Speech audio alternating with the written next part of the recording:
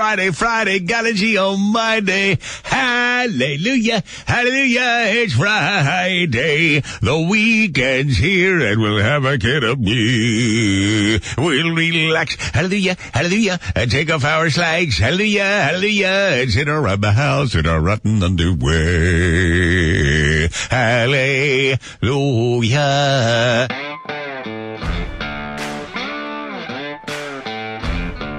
Hello, friendos. Host's name is Chad Dukes. And I am burdened with glorious purpose. It's the Chad Dukes Radio Show. It's not Free FM. So give Chad a call. Here's the number. 385-645-5375. It's Miller time. What is that now?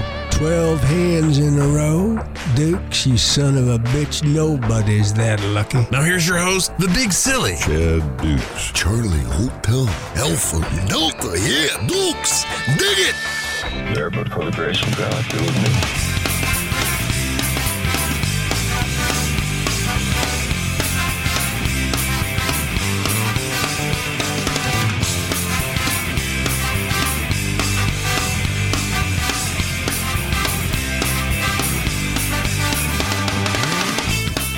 Hey there, boy. It's your pal, Jimmy J, back with another Free Friday episode for everybody. It was an interesting week of shows. A little odd for me just because I missed the Thursday show because there's just more drama in my life. And then that drama caused me to have to... My youngest, he's going to have some tonsils issues. So we had to get a sleep study done for him, which is an overnight process if you're not aware. I thought because of COVID, because when I got my sleep apnea machine, it was a take-home test, and you just kind of did it at home. So they had us come into this center in Columbia, Maryland, and the amount of wires and shit that they put on this little 6-year-old was hilarious. It looked uncomfortable as all hell, but to me, it was extremely funny. Now, not so much funny when you're trying to sleep in a chair and you're as big as I am is not a great thing. And then little dude's over there just snoring away, begging for his life, pretty much trying to get some sleep. It's a sad thing, but everything's getting done. The drama that is my life, it's not even worth going into. However, my wife did come home from the hospital. That is a plus. Very excited about that. If you really want to get depressed, come out to a live show. Come talk to me about it. I'll give you all the details. Absolutely ridiculous.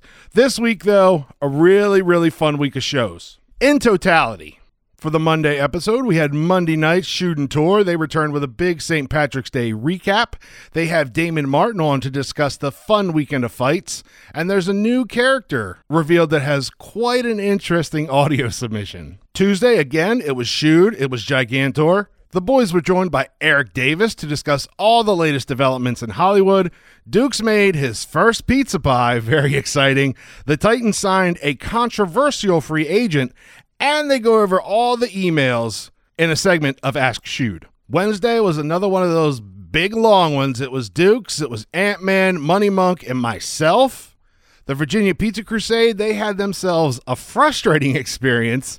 We discussed the pros and cons of sending DMs and videos to Dukes, being fat and flying, a drunken opinionated monk at the bar, a trip for Hotman, and who should come, as well as the weekly installment of the BMI.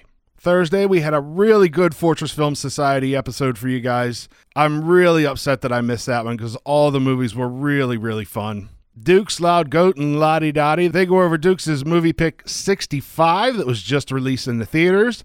They also go over recently released Scream 6, classic crime thriller Hickey and Boggs from 1972, and they review Jean-Claude Van Damme's Hard Target from 1993. So let's get you right to the content for your Free Friday show.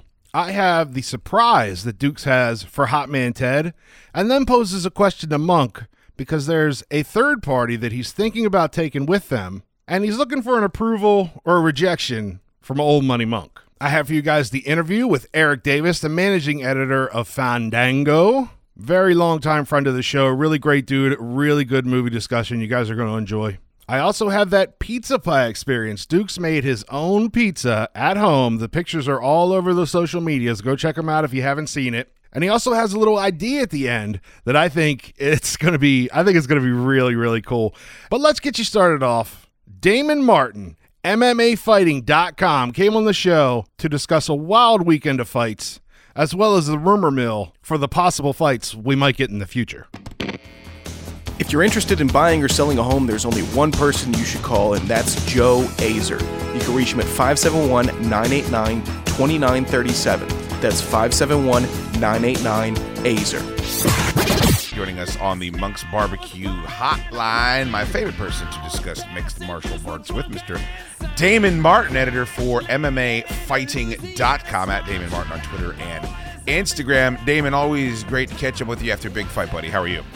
I'm fantastic. Thanks for having me as always. I get so goddamn bummed out when these fights are, I got to say, I'm a little bit xenophobic when it comes to UFC fights because they screw up my schedule, and I'm sitting there working in my shop and I'm like, oh man, I can't wait to watch Kamaru Usman fight tonight. I wonder if he's going to win it. Oh my God, the fight's going on right now. It always screws me up. When you're covering it the way that you are, do you prefer when the cards are elsewhere and it's earlier in the day? Or, I mean, as long as you don't have to travel, they're like, how does that work out for you? It's weird because most people celebrate it because they hate the late nights and everything like that. But for me personally, like, the card started at noon Eastern and I got done working around midnight. So, like, that's my entire day. So, in a weird way, I prefer the late pay-per-views because at least then I get to enjoy a little bit of Saturday, have some dinner, go out and watch the fights. But yeah, I was pretty much working from noon Eastern until midnight. So I do not like the midday pay-per-views. I don't either. But I did like the fight. The main event was unbelievable. Leon Edwards, what a story there. I mean, Kamaru Usman was the guy that was completely unsolvable, and one head kick later. Talk to me about that. There was so much made of the kick, and you heard Edwards afterwards say that's why he threw so many kicks, as he knew that maybe there'd be a little aftershock because of that. But the 30%, what is the quote? Everybody that has a title is 30% better just because they walk in more comfortable to the cage. They have, more confidence as a whole in themselves. Like, how much of the skeletons rattling around in the closet from that last fight do you think actually affected the outcome of the third fight in the series? I mean, I think the confidence thing is real. I mean, obviously Leon did have, and I think Kamaru Usman had this as well. With, them fighting at altitude the last time, fighting in Utah, they were both exhausted. It was a weird fight that way. And then, of course, Kamaru's winning pretty dominantly. And then, Leon catches him with that late head kick and knocks him out. But I do think that did raise the confidence for Leon Edwards. I think, that's a real thing. And having that, finally getting over the hump, finally becoming champion, that's a big deal for him. I don't know so much about Usman losing confidence because of the head kick knockout. I think you can play a little bit too much into that. If he went out there and just absolutely got, just dominated for 5 rounds and then got knocked out, it'd be a different story. But he was winning pretty handily and then he got knocked out. So, yeah, I mean, I think there is some real, there's some real credence to that. But I don't think I don't think you should go too far down the road on that. Fair enough. It's an impressive win, and it's an even more impressive win when you defend a title, even over winning a title. It's very difficult to do. And Leon came out and said a couple of things that I thought were definitely noteworthy. He said, I'm not fighting Kamaru Usman again. I'm moving on. And then also, I don't know why Colby Covington is the guy that's going to get my fight. He hasn't fought in over a year. I'd rather fight. I mean, if you talk about box office, if Jorge Masvidal figures out a way to beat Burns, that's the one that's going to move the units. Kant says I disagree with him. I know we talk about Dana White privilege, and that's fun for people to throw out there. Colby is the consummate heel, and he is one of the best fighters on the planet. So if you're making that argument, I understand that he gets a title shot, but what did you think of there is no discussion from Dana, it's going to be Covington, when the champ is saying, look, I think I've earned the right to have a say in who I fight next? Yeah, I mean, I think Dana's comments on Saturday just were so utterly confusing. It made no sense when you look at the lay of the land at welterweight. There's a couple of guys who have real arguments ahead of Colby Covington. I mean, Gilbert Burns, if he could beat Masvidal coming up at UFC 287, he has an argument. Obviously, Masvidal, his argument is basically he got into a backstage fight with Leon Edwards, and the whole 3-piece and a soda thing became, part of our MMA vernacular at that point. But he has that. And then, Bilal Muhammad, this poor guy, 9-fight undefeated streak, knocks out Sean Brady, a prospect that everyone was thinking is going to be the future of this division. Beats Vicente Luque, one of the most exciting guys in the division. Everyone's like just forgetting poor Bilal Muhammad's out there. And again, there is a storyline built in there. He took a super short notice fight with Leon, ended up in a no contest due to an eye poke. There is a little bit of story there, some unfinished business. And they just completely, forget about him. And here you got Colby Covington, 2-2 in his last 4. His last 2 wins came against Jorge Masvidal, which is a quality win, and Tyron Woodley, who had 1 foot out the door at that point. I mean, it's a bizarre set of circumstances, and the timing just couldn't be weirder because Colby's been out for a year. He's also been silent for a year. He hasn't been heard from since the whole Masvidal, post-fight attack thing. So it's just a really weird set of circumstances. Yeah, and that's why I don't know. I know it's very easy, and it seems to sometimes be in style to just whatever Dana's doing. It's like, oh, that guy's a bully, he's an ass. But I feel like he knows. I mean, he knows better sometimes, and maybe he knows better here. But I could understand if I just beat Kamaru Usman twice. It's like you're already announcing this dude that has this is a guy. We're not going to have 1 cup of coffee before we move on to this. Where are you at on involving the other fighter at all? And like, when do you kind of earn that? Like Conor McGregor comes out and says, okay, I'll fight Donald Cerrone, and we're all kind of like, what? Like you're gonna that's the guy, and then he gets that fight. Like, when do you earn the ability to kind of become part of the matchmaking team if you're a fighter? Well, the reality is you don't really earn that right until you grow to a certain level of star power, as unfortunate as that is. I agree with Leon Edwards as champion. He should have a little bit of say in when and where and who he fights. But unless you're Conor McGregor or a couple of other, very standout people in the sport, in the history of the sport, you don't get a lot of say. I've heard a million stories, and you talk to any reporter in mixed martial arts, they'll tell you the same thing. I've heard a million stories of champions who have scoffed at a contender or a fight being presented to them, and the UFC has threatened to strip them of their titles. Now, has it actually happened? Have they been stripped in those scenarios? No. But does the threat get lobbied against them? Absolutely. I can tell you at least 5 stories off the top of my head of guys who have turned down or contemplated turning down fights or contemplated delaying a fight or, said, hey, I don't want to fight here. I want to fight here. And the UFC will just say, well, we'll just take the title away from you. Because ultimately, unless you're a massive, massive draw, just like with Francis Ngannou, he's barely been gone. I mean, he's been out of action for a year. He's been gone for the UFC for 3 months, and it's like he never existed. I mean, he's gone. John Jones is the man now. We're talking about inviting Stipe Miocic in July. Francis is a foregone. He's gone. Like, it's out of sight, out of mind. So, yeah, you should have more say. You absolutely should. But do they actually have more say? No. And yeah, it's a weird thing. And like I said, I legitimately feel for Leon Edwards because, and also this idea, I want to say that, Colby Covington's a draw and he has a very magnetic personality, however you want to say it. I don't know where the proof is this guy is like a draw. I don't understand where this evidence is. I mean, did he have a big rivalry with Masvidal that got some people interested? Absolutely. Did he have, the fights with Usman that drew interest? Absolutely.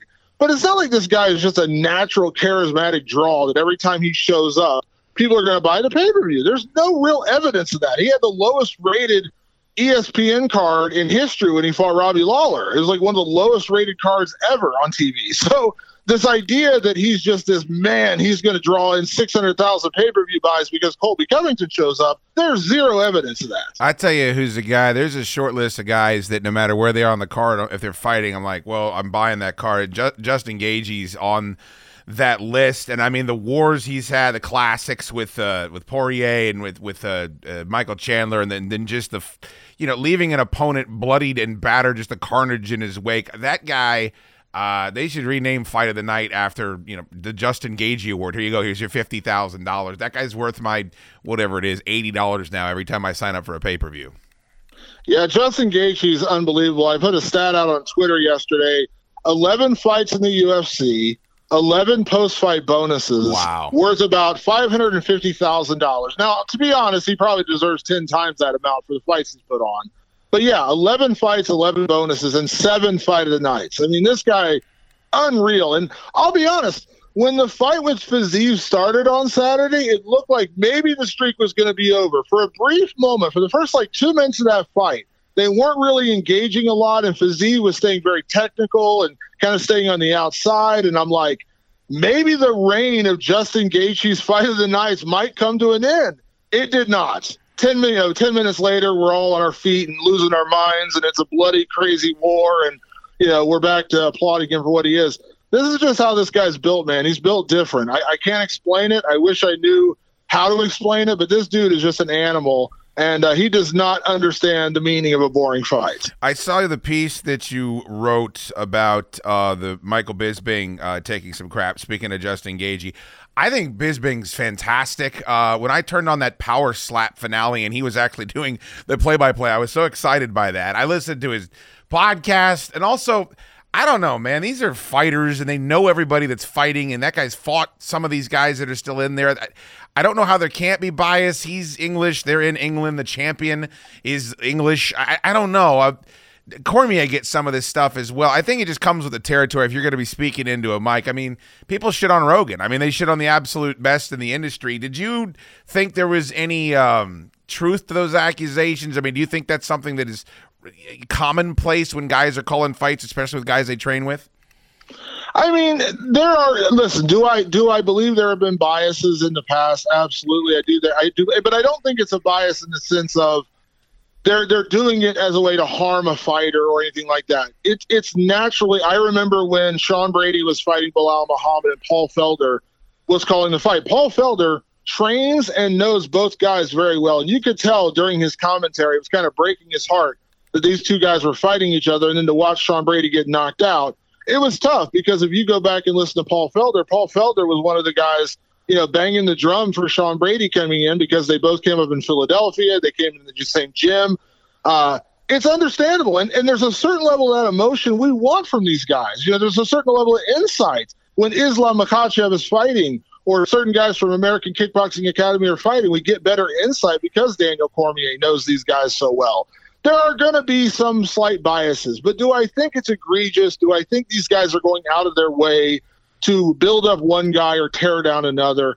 I don't. Michael Bisping is a consummate professional. The guy's incredible at his job.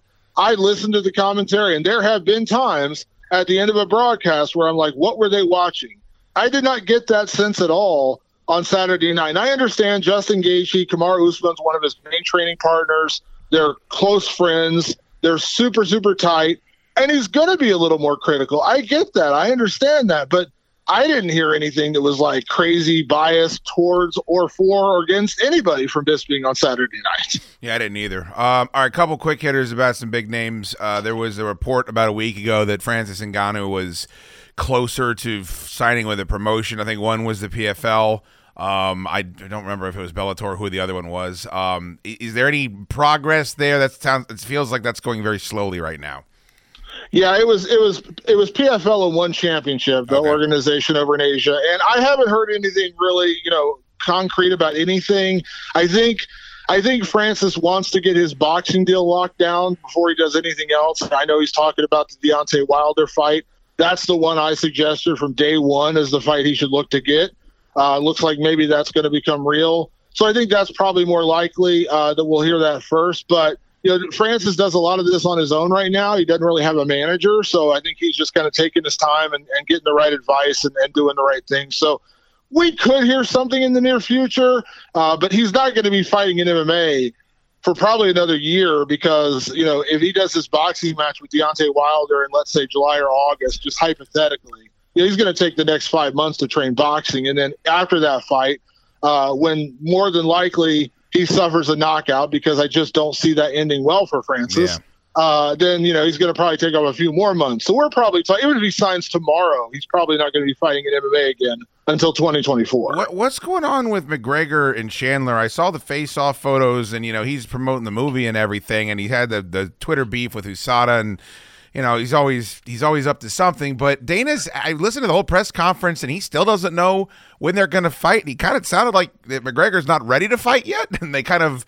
know that. Is McGregor not ready to fight yet? And is it odd that they've built this entire television show around these two guys squaring off? We've had a face-off, and we still don't know when that card or where that card is going to be. Yeah, it's kind of weird because when they started talking about doing the Ultimate Fighter and the season wraps up in August, I think we all kind of assumed September would be a good timeline, but it doesn't seem like that's the case, or at least they're not committing to anything yet. And it's really weird. I mean, is Conor still coming back from the broken leg, and does he want to make sure he's completely healthy and all those kind of things? Sure, but it sounds like he's in the gym. It sounds like he's kicking normally. I think the bigger concern, of course, is whether or not he's going to get some sort of exemption for being in the drug testing pool. He dropped out. He hasn't been drug tested in well over a year. And typically USADA, they want you to be in for 6 months. That's the regular routine. You should be in for 6 months of testing before you're allowed to fight. Now, can they present Conor with an exemption? Can the UFC offer him an exemption? Sure. But if they do that, they're going to get raked over the coals left, right, and center because of what happened with Brock Lesnar a few years ago, where he got given an exemption and then popped hot. So I don't think they want to go that route. So I think they want to get Conor back in the testing pool. And listen, if he gets in today, he'll still be eligible to fight in October. It's not that long and not that far past the season. So I really don't know why this is such a weird answer and why they're kind of skirting around the questions of we don't know when, we don't know what weight, we don't know where. It's a really weird situation, and I don't quite understand it. Here's what's a weird situation for me, Damon. I care so much about former UFC fighters fighting in bare knuckle. I don't know why. I'm so into it. Luke Rockhold's fighting Platinum Mike Perry. Eddie Alvarez fighting Chad Mendes. And then this dude that Ben Rothwell is fighting is the scariest looking human being that I've ever seen. This dude that knocked out Greg Hardy. Josh Watson knocked him out. Everybody was very happy about that. But he's just a horrifying, they had this shot of him after he did it where he's just screaming and there's blood and tattoos. And I'm like, Jesus Christ, I wouldn't fight this guy with a bat and a pickup truck. I don't really have a question. I guess do you enjoy bare knuckle? Because I just love it. I'm very excited about it for some reason. I do. I actually really like bare knuckle. I think BKFC is a great organization. Their production is fantastic. I've really enjoyed their events.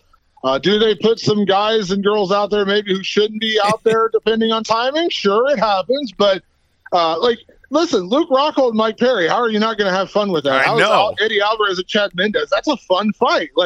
Ben Rothwell against the dude who knocked out Greg Hardy. How is this not going to be fun? Just enjoy it. And it's fun. And from what I understand, I talked to Chad Mendes about 5 days ago. He's telling me he's getting a bigger payday to fight Eddie Alvarez than when he fought Conor, than when he fought for the title in the UFC. So they're paying him too. So on top of all this guy's making a big, big bag. So, good for them. It's more paydays for fighters. It's more fights for me. I'm cool with all of it. At Damon Martin on Twitter, at Damon Martin on Instagram, and a whole slew of content on MMAfighting.com.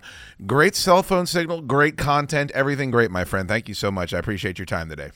Absolutely. Talk soon. If you want to become a Chad Duke Show Facebook subscriber, it's very, very easy.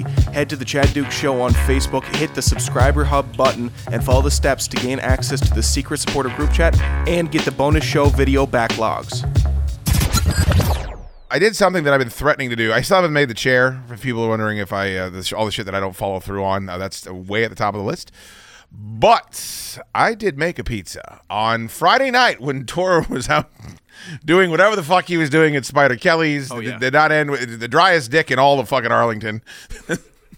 And fucking getting ready for the worst St. Patrick's Day anyone's ever had. Toro was probably green cream cheesing up bagels when I was deciding what I was going.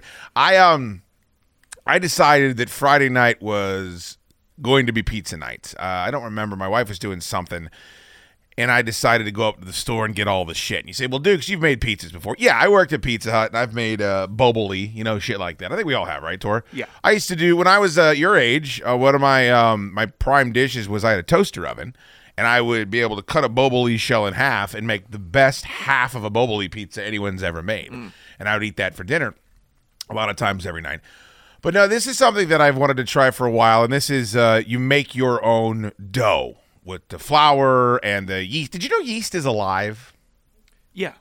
Or did you just went, or you knows all about yeast and how they cause infections? I didn't know that, and I didn't know what it took to make dough, and yet I made dough for the first time in my life, and I want to give a big middle finger out to Money Monk because he had me so fucking shook tour that I was convinced that I was going to fuck things up so badly that I had no expectation. I was positive it was all going to go to hell, and that and Matt Burke, to a lesser extent, kind of did the same thing. Now, he had at least the generosity to say, "You'll enjoy making a pizza, Dukes. I think it'll be fine." But he was another one that says, "Don't even worry about it, because you're going to fuck it up so bad, you dumb motherfucker." And I'm, okay, all right, well, that's a bummer. But here's where Ant-Man earns his chops with me personally. He called me up in a drunken stupor because he was up bothering John and Amanda for free beers up at Patriots on St. Patrick's Day, because that's what he does. That's why. Well, I got many pictures of him, and then by the way, apparently up there attacking people of different descent than he is, and almost getting shivved. Heard that about by Eric. By the way, don't ever fuck up around Lil Eric, because your business is going to be in the streets. That's all I'm going to say. Always watching. He's a bit of a muckraker, yellow journalist. Monk, I heard about all the dicks stories that you were telling about the Patriots too. We'll have to get to that at a later date. Ant-Man calls me. And he said, "Hey, man, what are you doing? It's Friday night." I said, "Hey, man, I'm not going out. I have to work at Commonwealth Dry Goods on Saturday and Sunday. I am making my pizza." He goes, "What? Making pizza?" I said, "Yes. If you would like a slice, you can come over, but I imagine you're already home, and I'll see you tomorrow." He goes, "Don't you worry about a thing, Dukes. I'm getting in the Uber right now." And I said, "What?" He Ubered from Mark and Kathy's all the way across Springfield to my house so that he could try a slice of the pizza, which I actually thought was very sweet, because we weren't burning it down at Oakton Falls. It was me and my chick, and she was having a little wine, and I wasn't even drinking yet because I was focusing on the pizza. I have been preparing to make this pizza for a month, and that's a fucking shoot. I went to Williams-Sonoma and I bought a pizza stone, and then I realized that I bought the wrong pizza peel. I realized that it didn't have an aerator. I realized all this shit. It is a complicated mistress. Oh, marble cutting boards. Tor, you have to have those, because I made the mistake of asking Monk what he has, and of course Monk says he's got 3 marble cutting boards because he's so goddamn next level with his pizza. So I had to go buy those. Luckily, I had all the shit. So when the time came to make the pizza, I couldn't fuck it up. Now, I did another mistake of I had a recipe that I knew that I was going to use, but then I started watching other pizza videos, and everyone does this shit differently. And there is tools for everything. There is a tool that I need if anybody would like to give this to me. It's a pizza turner. Not Ike Turner. Not Evan Turner. It's a pizza turner. Not Trey Turner even. Tina Turner? No, I don't think so. Although I bet Ike used one on Tina Turner. The pizza turn, that's just something that happened. I didn't fucking, I don't approve of it. Gotcha. Trey Turner got it used on him in the World Baseball Classic, I believe. Sure. Oh, damn. Hi-oh, it's too soon. That is different from the peel in that you are supposed to turn your pizza around. What I learned, though, is that's only for a wood fire pizza. Launching is the big fucking problem. And you say, Dukes, what's launching? You probably say, Dukes, I don't care about any of this. Fuck you. You have to get the pizza from the peel Gigantor, which is, you know what the peel is, right? It's a big thing with a stick. Yeah. It's like a big spatula. Sure. But you put the pizza on it. Now, what a lot of people say is make your pizza on your peel, because then you don't have to jam the peel under the dough, because it's not a pizza yet. It's sticky, fucking sticky. Dough is sticky. So the dough wants to stick to the peel. So what I've been having massive anxiety about is getting the fucking pizza off the peel on to the stone. Mm-hmm.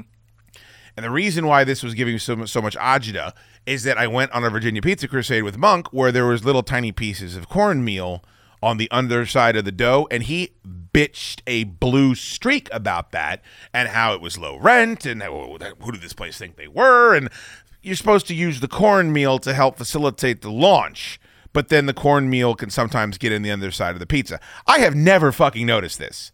Never in my life. I ate the same pizza he did. I didn't notice it, but he's such a pain in the ass that it got into my fucking brain like an earwig, and I was terrified of it. So, yeah.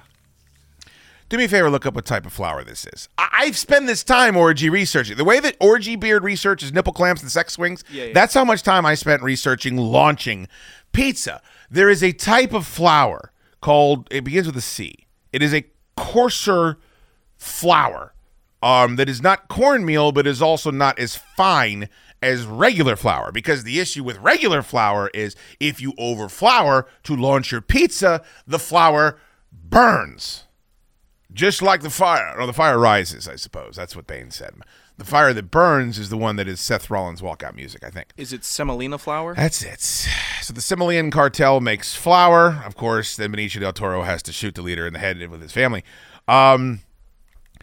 I buy the regular flour and I buy the semolina flour just for launching. So my wife is watching. By the way, I have an audience now. My wife is there and Ant-Man's there, and I've got my marble cutting boards. I've got the dough. I've made my ball of dough. Here's what I can tell you. Yeast is a wicked, wicked mistress. That shit, you put all the dough together, like you mix it all up, and then you put it into a ball, and then it sticks to everything. It's my hands look like I was a baby pawing my way out of a fucking womb. It was disgusting. Jeez. It was awful. I didn't think I would ever, and by the way, I didn't take my rings off. I didn't take my watch off. So I just have this sticky fucking dough everywhere. Yeah. And I didn't think it would ever come off. I have to do a Google search with these fingers. Find out you got to add flour. Did that. Of course, you could dry it out. Then you could ruin your whole fucking pizza. Trust me. Tell you what, you to think that you're going to set off fucking World War III if you fuck any step of this up. You get your dough ball, okay? Mm-hmm. You stick it in your bowl. And you have to let it breathe. So you put your rag over it and you let it sit for an hour, and then the yeast is activated. So it's by the time you open it back up an hour later, you have a much larger dough ball because the yeast has been growing. Yeah. Okay? I don't have a rolling pin because I was told, quote, and I believe this is the official line, they are for pussies. Oh. Was told this by several people. I think I'm going to buy a rolling pin. Seems like it would help. It helps a good amount. Have you done this before? Yeah. You've done all this I'm doing? I've done everything but make the dough. Oh, okay. The dough, everything else on the process. Well, without the fancy tools. Yeah, I got to say it's rewarding to make the dough because, you're creating it. You're actually creating sustenance, which is not something. Even when I cook, I'm just buying food from the store and throwing it in some sort of heating mechanism. It's not this. So, I roll out my pizza and I put all my toppings on, and I chose not to make it on the peel because I was sold the wrong peel by Williams Sonoma. They did not do me any favors. They gave me a metal peel that was meant for an uni pizza oven, which I do not own, and it is a specific type of peel for that pizza oven. They just wanted to get me for $60 when you could buy a pizza peel for like $20. Fuck them. Don't ever go there, by the way. So they work on, the only reason I'm saying that is they work on commission. She had absolutely no interest in selling me what I needed. She wanted to sell me what she could to make her money that day. Yeah. So I really felt like they took advantage of me. I have to get the fucking peel under the dough, and the dough's sticky as shit. So I put the Sonora Drug Cartel flour all over the fucking, and I try to do it sparingly, get it under, and then there's the whole fucking rigmarole of now I have it and I got one chance to launch this thing, and it's a small target. It's a pizza stone, you know what I mean? You're not just sliding it into the oven. I thought I had it nailed. It folded a little bit underneath at the end, but I didn't realize that at the time. But I got it into the fucking oven with all the toppings on it. I got a picture of it, and then it came out, and it wasn't perfect by any way, shape, or means. Was it perfect? And I already have a lot of ideas of stuff that I want to do next. But here's what I can tell you. It was as good of a pizza, if not better, than roughly 40% of the pizza that I have had on the Virginia Pizza Crusade. And I say that with no self-bravado. And the satisfaction was probably more than it should be. I don't have kids. I feel like if you have kids and your kids start to walk and they go to school, like that's what I'm looking to replace because I don't want that. Yeah. So I'm probably overly involved in things like my dogs and my collections and stuff like that. But the satisfaction of creating this thing that I've enjoyed my whole life, from tip to tail, I think that's how you say it. I did the bit where it came out and it was a little greasy, so I took the powdered mozzarella and Parmesan, and I went over the top to soak up the grease and make it look nice. Yeah. I got the fucking, what's the real quality cheese that everybody loves from Italy? I didn't get any of the Sargento or any of that horseshit. A lot of people, they want to do the bit where they grate their own cheese, but they had a big bag of this fucking pizza cheese that I know is good. I should have written it down.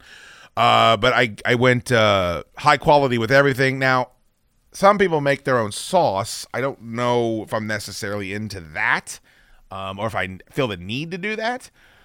But man, I tell you what, it was I was very proud, and then I served the slices to Anthony and my wife, and they both, I'm sure they would have been polite either way, but they both really seemed to enjoy them. The dough was real good.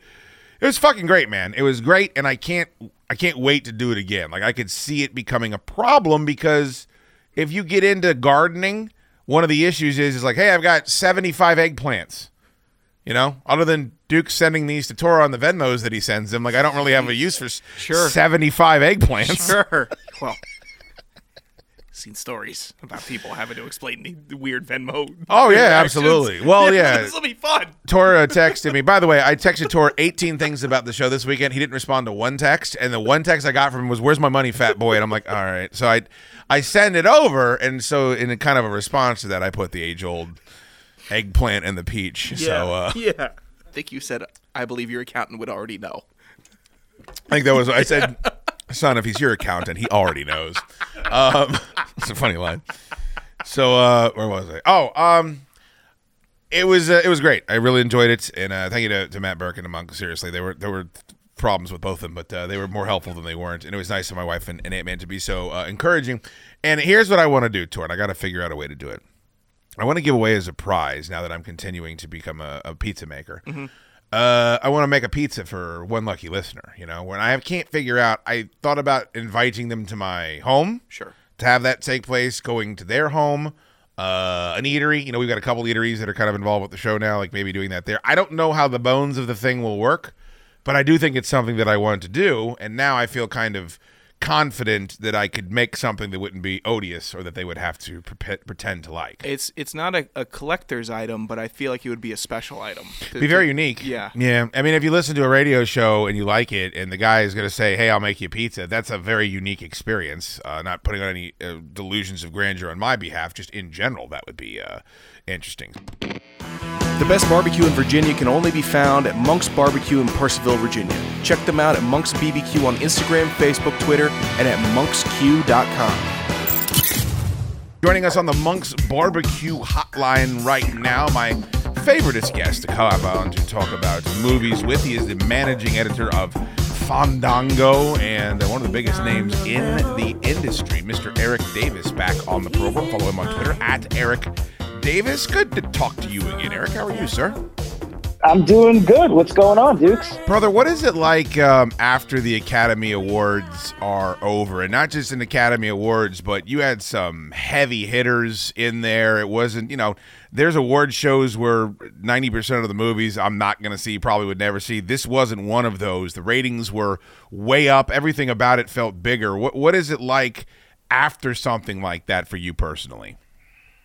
I like it because I get to take a break from talking about awards, which is great because, I mean, for me, the conversation begins, I mean, it really is all year long. There could, like, Everything Everywhere All at Once came out in the spring of last year. So we started talking like right away, this film is something special. I can see it kind of go in the distance. But, you know, I'm starting, you know, August, September, like we start, these are the movies, these are the films everybody's watching.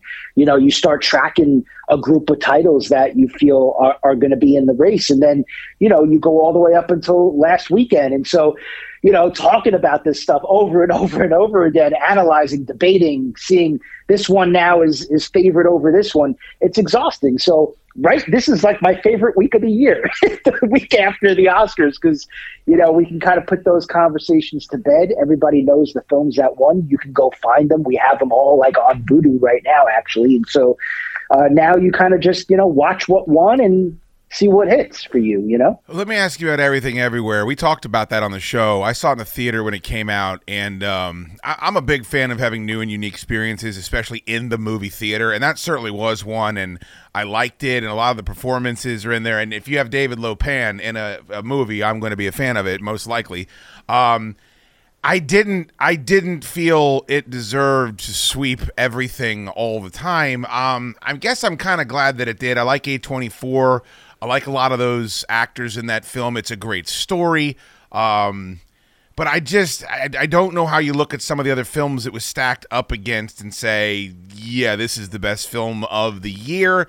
I am happy there is an Asian woman that's won Best Actress. I'm happy that more opportunities are being given to more actors and more movie makers. That's all good stuff. Everybody should want that. But I don't know that it's a meritocracy at times, because that seems to be a focus sometimes when they're giving out awards like that. What did you think of how well that movie did at the Academy Awards?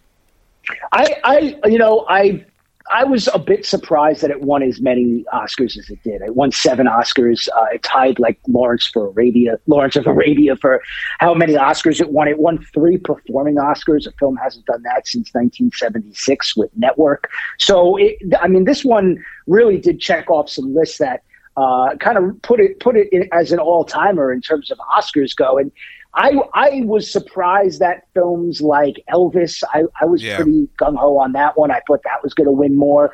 We had talked about my pick for Best Picture was Maverick. And I'm not ashamed to say that was my pick all along. So I would have liked that to win more. Banshees of Inisherin, another film that people loved, got blanked out. And so I think it winning 7 Oscars kind of did take away a little bit from some of those other films that probably deserved and a lot of people loved. But at the end of the day, it really is a different kind of film. For me, it's a film that when you watch it more than once, you appreciate it more, what they're doing. And I think, this isn't the People's Choice Awards. I think, this is the Oscars are voted on by, Academy members, industry members, people that work on these, the different crafts that it takes to put together a movie. And so, I could see a film like Everything Everywhere, which does a bunch of different things, kind of winning people over ultimately. It reminds me in a way, even though it's a very different movie than Parasite. Parasite was also a film that took people by surprise by how well it did. But I think it was also a film like Everything Everywhere that mixes all of these different genres. It's a comedy, it's a romance, it's a drama, it's a thriller, it's an action movie, and it does it all really well. And I think that's a really hard thing to do, but it's also something that I think a lot of industry people appreciate it when it's done right. That's why I think you see films like Parasite and Everything Everywhere winning Best Picture. I like Parasite more than this movie. And I liked this movie. I don't want it to sound like I'm poo-pooing. I didn't. Top Gun, for me, Top Gun was far and away the best movie. And also, tell me where you're at with this, Eric. I really felt like, especially coming out of COVID and seeing these superhero movies kind of starting to sag a little bit, I would have liked a little bit of ring kissing for Top Gun Maverick it's just all of the money it made. You have people saying it saved the movie industry, and it just got people back in theaters that maybe weren't going to go back in theaters ever. Like, I don't know how you get the data on that, but it's probably very possible. And it wouldn't have been like giving it to Avatar or for technological or whatever it is. And by the way, I don't like Avatar at all, but James Cameron deserves to have his ass kissed. He deserved better in the Academy Awards, because the rest of these movies, I don't know if they get their opportunities if you don't have these heavyweights, especially in a time when it is important to get people to still go to movie theaters when they're streaming at home to their big 70-inch TVs. That was another reason why I was so disappointed. And I love Maverick. It's one of my favorite movies of all time now.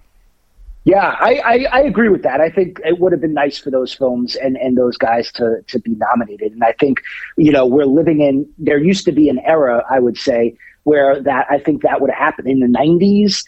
I think that would have happened even in the early 2000s. I think we would have seen more. But I feel like the last 10 years or so, maybe even more, there's just been a shift in terms of the kinds of films that are nominated for Best Picture. And there's been a conversation that has ballooned up about more populist fare being included. And so I think what we did see this year is we saw the inclusion, but we didn't see the big wins. So maybe we're in this kind of baby step era where it's like, great, we're at least seeing these films have a seat at the table again, this populist fare amongst sort of those indie darlings.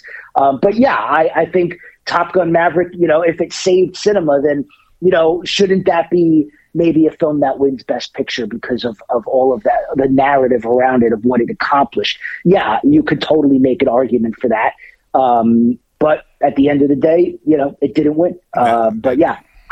And to wit, last one, I know you're excited to move on from the Academy Awards, but I haven't spoken to you then. Austin Butler, to become Elvis is not like becoming anyone else, Freddie Mercury or Muhammad Ali. I mean, these are all very important figures, and they're huge. But Elvis is arguably the biggest pop culture figure in the history of mankind, and he turned into him, and he was so immersed he can't get out of him, and he's taking a bunch of shit now in his real life because he can't get out of the voice. And I don't know, I'm a fan of Elvis Presley, and then to see his entire family come out and endorse the performance, I don't mean any disrespect to Brendan Fraser. I think we're all happy for Brendan Fraser, but I just don't know how you don't give it to Austin Butler because of the enormity of trying to take on that persona that he did.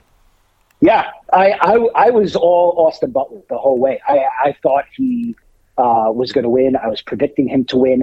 I kept saying that it felt like it was Brendan Fraser versus Elvis and not Brendan Fraser versus Austin Butler. Right. And I felt like the aura around Elvis, how beloved he was globally, I thought that would ultimately prevail. But then you also have to think, like, Rami Malek winning recently. I think that, for Freddie Mercury, I feel like, some the folks voting may have felt like, we keep going back to this well of people who play iconic music stars, and we're awarding them. And then I also went back to the first time I watched The Whale. I watched it at the Toronto Film Festival. And I left that theater, and every ounce of me said Brendan Fraser is winning Best Actor. Like, when I went back to the minutes after I walked out of The Whale for the first time, and I was like, there is no way anyone is beating this guy for what I just watched. But then ultimately over time, I kind of got back to Austin Butler. But, I went back to that gut feeling, and maybe that's what people went to when they voted. I mean, these guys were neck and neck all award season. Austin won some, Brendan won some. So it really was a toss-up. And it's the kind of thing where, who knows, maybe Brendan won by a couple of votes, and we'll never know, and so who knows? I went to see 60. If we could talk on the complete opposite end of the spectrum of Best Picture, I went to see 65, or is the official name 65 or 65 million years ago? It's 65. Okay. Is the name. Yeah. I saw it in the trailer. I saw the trailer and I flipped because it's laser guns and dinosaurs. And then I saw an interview with Adam Driver. He was on Fallon, or he was on somebody, and he's like, "Look, I got kids. I made this because I think it's something fun that you can take your kids to." There's some scenes in there that I would probably quibble with, but dinosaurs nobody doesn't like dinosaurs, and there's shockingly few dinosaur movies, so this made a lot of sense to me. I didn't think it was very good, but there's a couple things about it I really liked. First of all, Adam Driver's he's kind of a movie star, and when he's on the screen, I'd like to watch. Also, if I was 12 or if I was 11 and I got to go see this movie in the theater, I'd be so excited. And I think it's better than the past couple of Jurassic World movies I saw. And then another part of me, and we've had this conversation a lot, I was just happy it wasn't another Fast and the Furious. It wasn't another Shazam movie or whatever. Like, it's its own thing. It's its own IP. And even though, you're hearkening back to a lot of the reasons why you love Jurassic Park, I want those things to do well. It looks like the box office isn't overwhelming, but it looks like it's doing better than people thought. Is that fair? Yeah, I would say it's doing better than people thought. I mean, this thing is in like the 30s on Rotten Tomatoes, which I was surprised at. And it's funny, I went to see this film and I walked out of it, and I was like, you know what, that wasn't that bad. Yeah, that's what I said. These are the guys that, and I had gone in with other people telling me, this film isn't good. And so I walked out and I was like, okay, I can see how narratively maybe it's not all there. But these guys that made this did Quiet Place. They wrote A Quiet Place. And the thing I like about A Quiet Place is that they really know how to use tension in unique and inventive ways. And the thing I liked about 65 is that there's a lot of tension in it. It's a simple story. It's like we crash landed here. We have to get from A to B, and we have to deal with whatever's in between. And that's always kind of a fun setup. And then it becomes, okay, can you give us enough interesting, unique dinosaur encounters that we haven't seen in the Jurassic movies, which I do feel like they did. And like, I was jumping out of my seat in this. I think the moment with dinosaurs, they play the tension very well. It builds and builds and builds. And narratively, I think it misses some beats. You're not really as invested in these two that can't communicate with each other. But I think it could have used a better title as well. I think 65, I'm thinking it's a baseball movie that takes place in 1965 or something. So I think there were some things there that could have been better. But I agree. Like, I walked out of this thing and I'm like, I feel like I would have gotten my money's worth. I was into it. It's entertaining. Yeah, it's not offensive, and I just want things like that to do well because I want movie theater, all these different studios to feel like, hey, we don't just have to reboot Garfield again. You know, we can do something different, even if it is dinosaurs, and also more dinosaurs. And the big reveal where there's the waterfall and the lightning crackles, and there's a big T-Rex head. I mean, I just pop so big for that. Like, I just love the Tyrannosaurus so much. Eric, I'm sorry to say this, This is a spoiler, by the way. We're supposed to wait until Wednesday to give our reviews, but I'm going to give mine. I thought Scream 6 was awful. I was so bummed because I love Scream. I really enjoyed all 5 of the movies in some way, shape, or form up until this one. And by the time we got to the end of this movie, the end of this movie is such a convoluted disaster. I almost felt like they were telling the actors to stop acting well. That they told them, just go crazy, don't even worry about it. The scene in the subway is so long and drawn out. And then, spoiler alert, earmuffs, nobody dies. They get stabbed 1 billion fucking times. Nobody dies in this movie. I didn't even know what I was watching. And then the first 30 minutes, 40 minutes, I'm like, this is pretty slick. Like, Ghostface is a badass. Like, I kind of liked that it was in New York. It felt fresh. And then it drives off a cliff. I cannot believe the reviews on Rotten Tomatoes, and I'm like I saw Scream 1 5 miles from here in the movie theater in the snow. I went back 3 times to see it. I was so disappointed in this movie, Eric. I got to know how you felt about it. You're turning me on it a little bit here with this spiel. My hate. I liked it more than you. I agree. The ending is a bit messy, but I liked it. I thought I like these guys, Radio Silence, this group, these horror filmmakers. They're kind of making the Scream movies a little bit harsher, a little bit more aggressive. I kind of like that it was extra stabby. Even the stabs in it, I think they got a bit more aggressive and gruesome than Scream has been in the past. I went with my 13-year-old daughter, who's a bit of a horror fan, and she loved it. And so I feel like, these movies, they got their young cast, their teenage cast. They're, this one, they're in college, which kind of reminds me of Scream 2. But, I think for the teen set, I think this movie kind of really, really played well for them. But I agree. I think kind of continually finding ways to surprise people with your ending is the hard thing to do with these movies. And I think you always get to that end and it's a slippery slope. I think the majority of this film I really did enjoy. Same reasons you did. I like the different New York aspect of it. I think the cold open on this is a really fun one. I like the way they keep flipping it around on you. So I think there are good things about the Scream movie, but I think that there are a little bit of sloppy narrative things about it too. Another huge bummer, something you and I have lamented for years. The best scene in the whole goddamn movie is when Ghostface goes into that liquor store and he starts murking fools and has the shotgun, and it's so out of character for him. And then they showed the whole thing in the trailer, so I don't know. I wish we could get out of that. But there's about the first hour I was enjoying myself. Then my God, I don't know what happened. All right, we'll agree to disagree. Talk to me about Shazam. I was a huge fan of superhero movies. I have soured on them years ago now. I don't even see them now. I used to be. I didn't need to see them opening weekend. Now I don't even watch them any longer. They're not for me, and that's fine. But they were still incredibly successful. I don't know that Shazam bombing horrifically has anything to do with whether or not people are going to go see Avengers: The Kang Dynasty. I doubt that, but the trend of Ant-Man opens up and then drives off a cliff, like we've seen that now with everything that isn't Black Panther or Spider-Man pretty much. I wondered, clearly this is going to survive. We live in this extremist society where people in sports talk radio, Eric, my whole career, I had callers calling in saying boxing is dead. And I'm like, well, no, it isn't. If Floyd Mayweather fights, 2 million people by the pay-per-view, it just isn't, the NFL. Marvel and DC aren't going anywhere, but this isn't the juggernaut it used to be. Like, kind of give me take the temperature of where superhero movies are right now.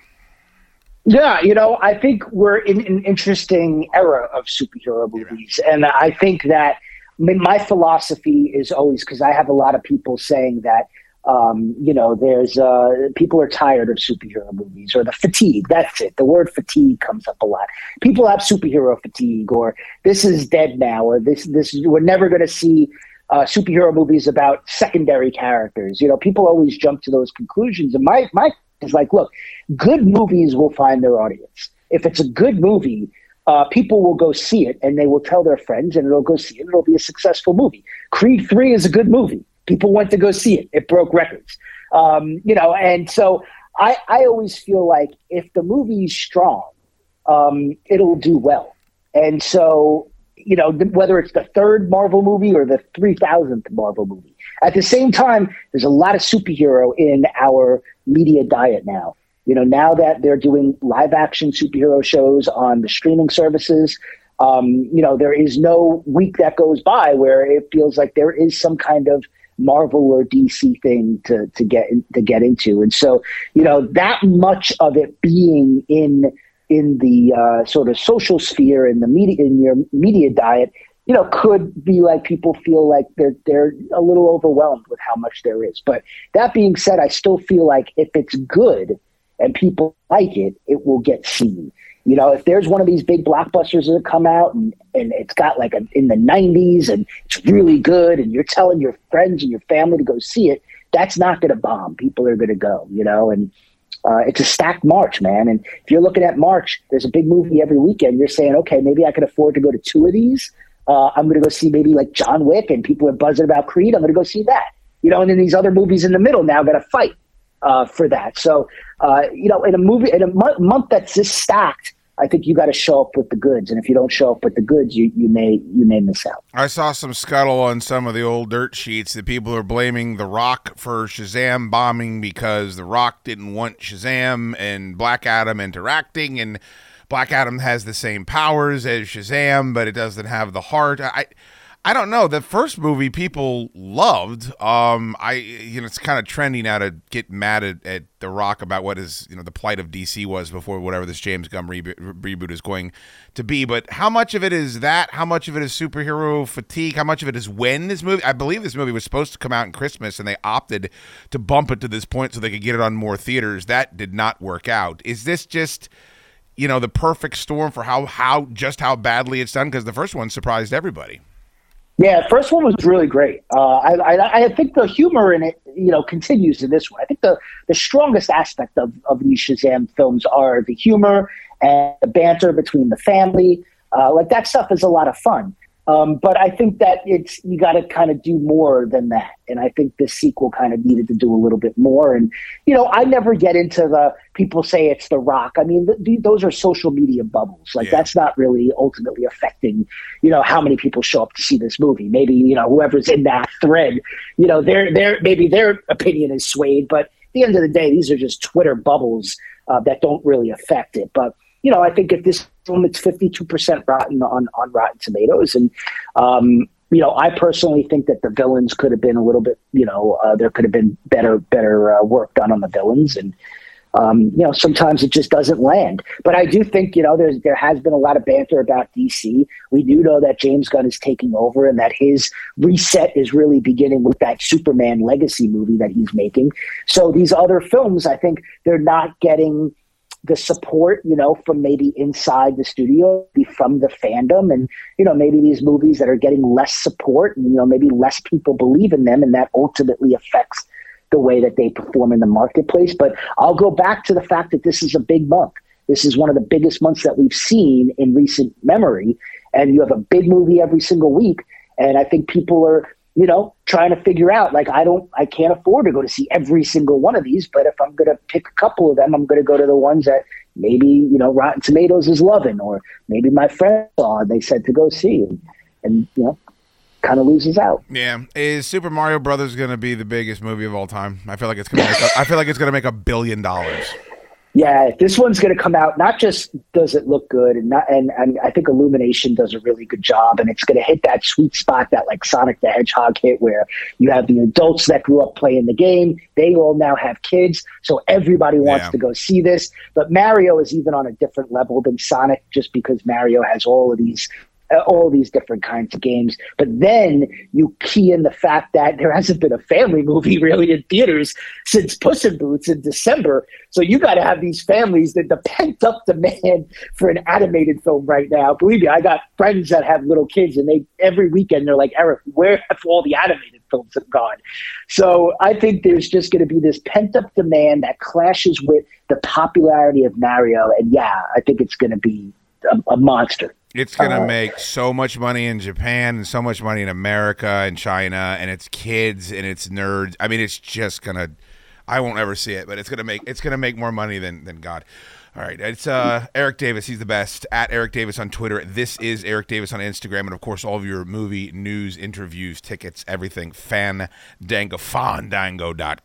Eric, great to talk to you. I know you're on your way to work right now, so really appreciate you taking the time, brother.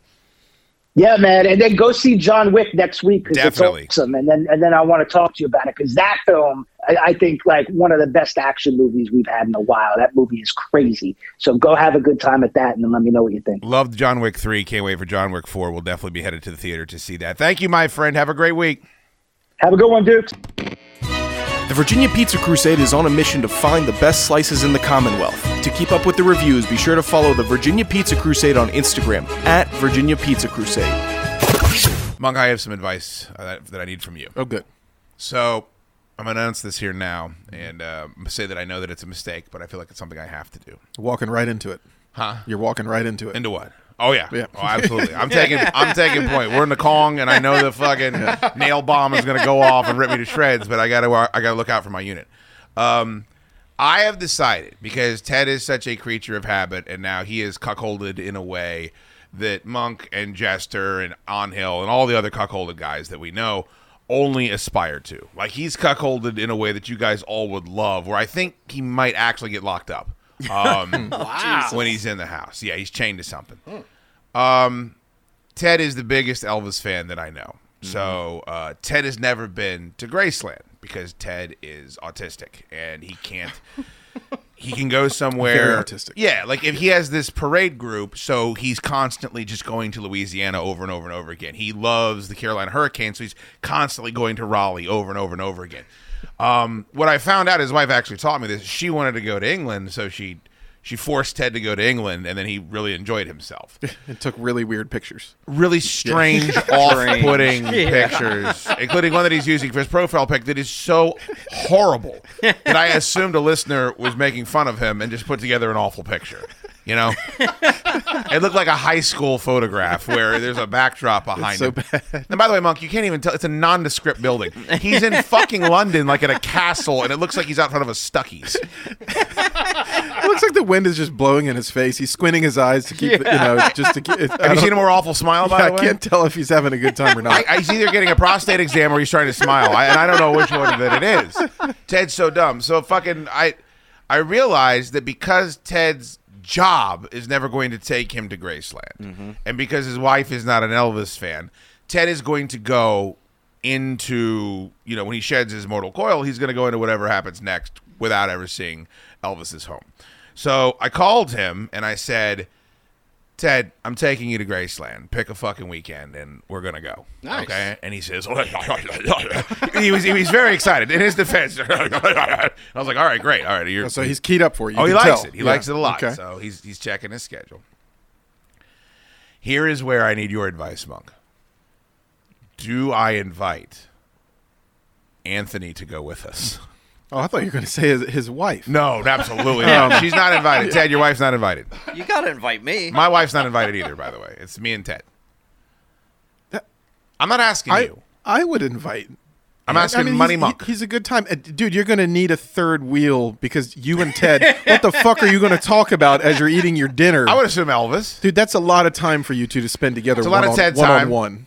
A lot of TED Talks. Yeah, and he can talk about nonsense like fucking forever. I don't want to be standing in the jungle room and to look down at Anthony auctioning off baseball cards on his fucking phone. I'll leave it at the hotel. It's important to me. Like, there's too many. We're going through and seeing the planes and the jumpsuits and all the fun stuff. And he's like, oh, man, these Down Rush 96 are on special right now. Boxbusters.org. And I'm like, I can't do it. I can't take it. I like Ant-Man. You're right. He is a fun time.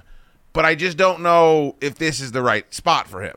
Is what I was saying. I think you just look at it as like he's like a wingman, but you don't have to do anything with him. Just you and Ted do what you're going to do. He's going to trail along behind you. Okay, but speaking of a wingman, how do I get him in a seat on a plane? We found out we have that extra that seatbelt that he can. Buck had no idea. Did you believe that, man? He had no idea that existed. And then you guys told me there's two that they can put together. There can be, yes. Update. I could buy my own off Amazon and travel with it. Your own what? Plane seat? My seatbelt extender, so I don't have to ask. Oh, wow. Damn right. Yeah. Is it universal? Yep. You sure they'll let you on the plane with that? They've got to. Look how excited Jessica like, maybe I'll get to fly one day. Well, aren't you flying with Adam McNair so you could test this out before you? I didn't even think about that. I'm definitely doing that. Yeah. Do me a favor, man. Look it up. Tell me how much that thing costs. All right. Because we're gonna do a we have some big boys that listen to this show. We're gonna do a service right now. How did him and Adam going on vacation Brother, not come up during lunch at the Crusade yesterday? I don't know, and I wish I could say it doesn't hurt a little bit because I'm a big fan of Adam McNair and I like hanging out with him, and he's adopts everyone's policy of he comes up with a lot of excuses. Oh, he's great. His velvet sweatshirt that he wears everywhere is awesome. You know why he does that? I want to like touch it. But you know why he does that? So why? Adam McNair thinks he's Tony Soprano, and he bought a big white Escalade because Tony Soprano drives around in a big white Escalade, and Tony Soprano wears velour half zips. Yeah, and that is what Adam McNair now wears around everywhere because he wants to be Tony Soprano. So they have seatbelt extenders that add between 7 and 24 inches of length. Well, you need more than that. $12.93 on Amazon. That works on all airlines except Southwest. Oh, we ain't flying Southwest. I wouldn't worry about that. By the way, David Schultz II says steak and blueberry muffins sound amazing. Yeah, they're freaking good. No, it doesn't, David. It sounds like I'll make them for you. It sounds very strange. I don't like blueberry muffins, so I don't. How do you not like blueberry muffins? They're gross. That's the king of muffins. Blueberries are disgusting. They're mushy and foul. I hate them. They also sell some only for Southwest Airlines. And you can get black or blue. Sense. Well, you're going to want to find out what the color is because you're not going to want to draw attention to yourself as you're adding your extended fucking... Because you're not planning on getting below 300 for the trip, are you? I'm hoping to. I'm hoping to be under 300 soon.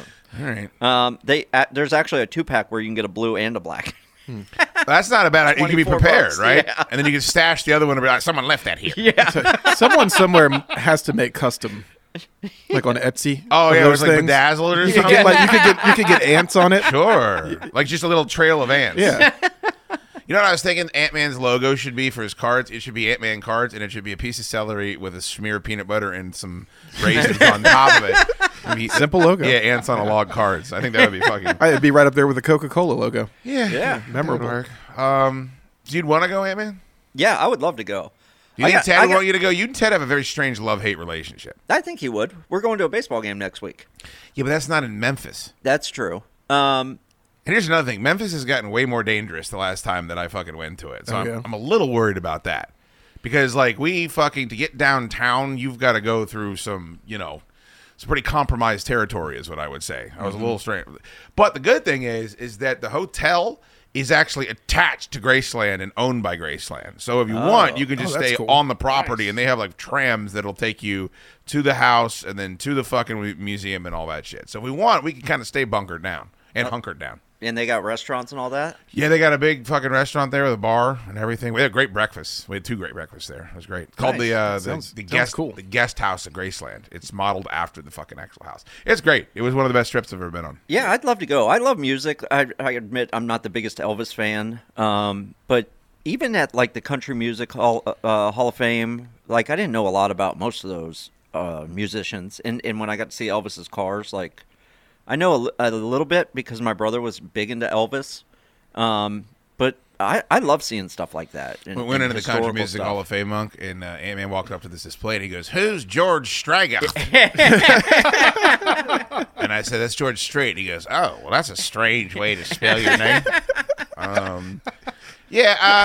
All right. Well, I'll run it up the flagpole. But there's baggage that comes along with it. Sure, but So, I mean, the vaping whoever you take from this group, there's going to be baggage that goes along. What about all the dick and the ass and the vape and the phone talk? Like, I don't know if I want all that, too. There's my wallet and my dick and my hat and my vape. Like but it balances out the weird and no talk from Ted. So I think you got a nice balance there. Most of the stuff we talk about, though, is Ted will start talking shit about Anthony, and I try to talk him down. So if Anthony's there, I don't know if that's going to work. You should make them room together. Well, that's not a bad idea. Because there'll be slap fights all night. Ted has more money than any of us, and he's the cheapest person we know. Like, he will fucking, if Anthony's willing to split a room with him, Ted will fucking do it. Yeah. I'm getting my own room, by the way. I'm not sticking with you I've guys. shared a room with Ted before. He's got where at the beach. He has these like headphones that he falls asleep in with the Ted's got a blackout mask, and the headphones he has are not just headphones. They have an antenna coming up out of them, and they go over the fucking ear. I'm not surprised. And at then all. he puts earbuds inside the fucking things. Yeah. That one time we tried to wake him up, he sat up in fucking bed, and he looked like he was out of the movie Tron. Yeah, that's what the noise he made. It would be weird rooming with Ted. Would he take his shirt off in front of you? He takes his shirt off all the time anyway. Oh, he does? All the time, You know, I've never been privy to that. You know Ted shaves his chest? How does he? 100% chance. And he doesn't shave his shoulders. Like shave it bare or like trim it up? No, shaves it bare. It, yeah. And then he leaves his shoulder hair. So he's got all these fucking crazy gray curls coming out of his shoulders with a bare, smooth baby You got to chest. take care of the shoulder hair. You got to. It's rough, man. Dawn I forgot about the curly ones on his shoulder. Dawn's saying in the chat, man, I use the extenders every time. It has to match seatbelt type. Southwest actually has new ones that don't work with the ones in two-pack. I think you said that, right? Yes. Jeff Schools is saying that extenders are not FAA compliant any longer. Huh. That's all right. How would you get it through TSA? Like, that's the thing is you got to get it in your carry-on, through the fucking... Why wouldn't they want you to have that? I'll wear 2 as a belt. Okay, that's not... You mean 3? 3 as a belt. All right. Just wear that as a belt. You're going to wear seatbelt extenders as a belt? Yep, and then they can't take my belt away. That's a hell of a plan. Yeah. He's got to take them off to get through security. His pants are just going to go. Wouldn't it be great if TSA decided to make an example out of him? Yeah. And like me and Ted are like getting on the plane, and we just watch a guy take a nightstick and bury it in Ant-Man's asshole. Nothing would make me happier on the fucking planet. I'm going for Ant. That's my official. For stance. Ant. For Ant. I got to say, every time I have flown since 2002, you got a nightstick buried in your asshole? I get the fucking, we're going to wipe this thing in our pockets and let our sniffer sniff it. Well, you look like you need to be fucking to come searched. over here. I had that happen once. They brought a dog over, and I remember saying to the guy, "Can I pat the dog?" And he goes, "No." It's like, "Sir, may I pat this dog when we're done?" I'm like, "No, you can't." And I was like, all right. Friendos, if you're in the area, make sure you visit Commonwealth Dry Goods in scenic Old Town Fairfax. They have the very best in local candles, peanuts, gifts, chocolates, olive oil, hot sauce, along with ice-cold cheer wine, and both types of music on vinyl. You can check them out on Instagram and Facebook at Commonwealth Dry Goods, or order online today at CommonwealthDryGoods.com. Now, Monk said he was for Ant-Man. I feel like that's a good call. Ant-Man is always a good time. He's a huge pain in the ass most of the time, but he's still a good time. Great to be around. You like to punch him every now and again, but it's fine. I love Ant-Man. He did mention, though, there's baggage along with anybody that he could pick to go on that trip. Now, me having the terrible self-esteem that I do, I feel like he was poking at me with that comment because I have a lot of baggage. I don't have a lot of baggage. You've listened to the shows where we go to places together. I'm a great time. Everybody pays for me. I don't talk. I almost die walking back to the house. It's great. It'd be fun. Be Graceland. Die in Memphis. All right, fine. Just take Ant-Man. God damn it. On a better note, though, April is right around the corner. We have a ton of things planned for you guys in April. Most of them have already been announced. We have a special hootenanny that's coming up very soon. You'll hear about that shortly. April 21st. The Pie Tasters, Steve Pie and all the gang, Tally Ho Theater. Tickets are available, tallyhotheater.com. Along with them, it's the Paupers and the Players Band. It's going to be a great show. If you don't already have your tickets, please go get them. The entire cast and crew of the Chad Dukes Show is going to be there. We're going to be there getting drunk, getting rowdy, dancing, falling all over ourselves. It's going to be such a fun time, I promise you. And that event, that's just the lead-in to what comes the following week. The next week, Thursday, April 27th, it's the Chad Dukes Show Rodcast live from Commonwealth Dry Goods. Just like they used to record the show when the podcast was taking place every week. It's invite only. So if you want to be in attendance for that, you better send over a message to us on one of the social medias or text one of us if you have our numbers. And you better have your ass-kissing lips on. Otherwise, I don't know what to tell you. The next day, Friday, April 28th, it's the Chad Dukes Show Short Story Hootenanny. It's the completion of the trilogy of short stories.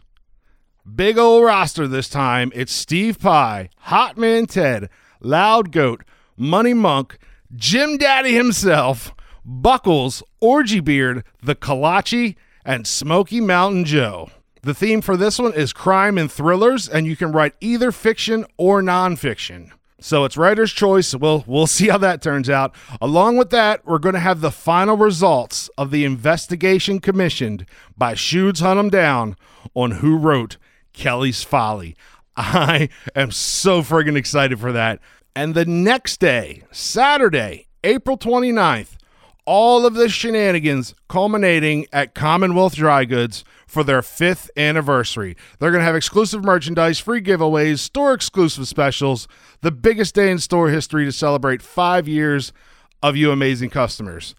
Thank you guys so much for that. Supporting small business, supporting Dukes and his wife. I can't say thank you enough because, let's be honest, they take care of me like a child. All right, now let me just say a quick little thank you to our sponsors of the show. Starting off, the founder of the feast, Money Monk, Monk's Barbecue, Purcellville, Virginia, at Monk's BBQ on Instagram and Twitter. Check them out online, monksq.com, the best goddamn barbecue you're ever going to eat. My guy, Joe Azer, looking to buy or sell a home in the Northern Virginia area or need help anywhere within the United States, 571-989-AZER, 571-989-2937. And for the absolute best energy drink out there, Don't Sleep Energy, don'tsleepenergy.com. Use the Dukes promo, DUKES, for 10% off your entire order.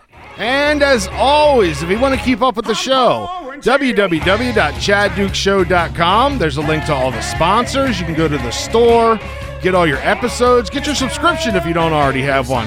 It's well worth your money. I promise you that. Check out all the socials. They're also at the bottom of the website. Facebook, facebook.com/The Chad Dukes Show. Instagram, it's at Chad Dukes Show. And Twitter, it's at Chad Dukes. Thank you guys very, very much. I hope you have just a fantastic weekend. The word on the street is all suggest Saturday night bonfire is back at Casa de Dukes. I think I'm going to go. It's going to be a really fun time. I'm sure you'll hear a recap of all the shenanigans that takes place on Monday. And if the good Lord is willing and the creeks don't rise, Shoot and Tor will see you back here on Monday. Roll out the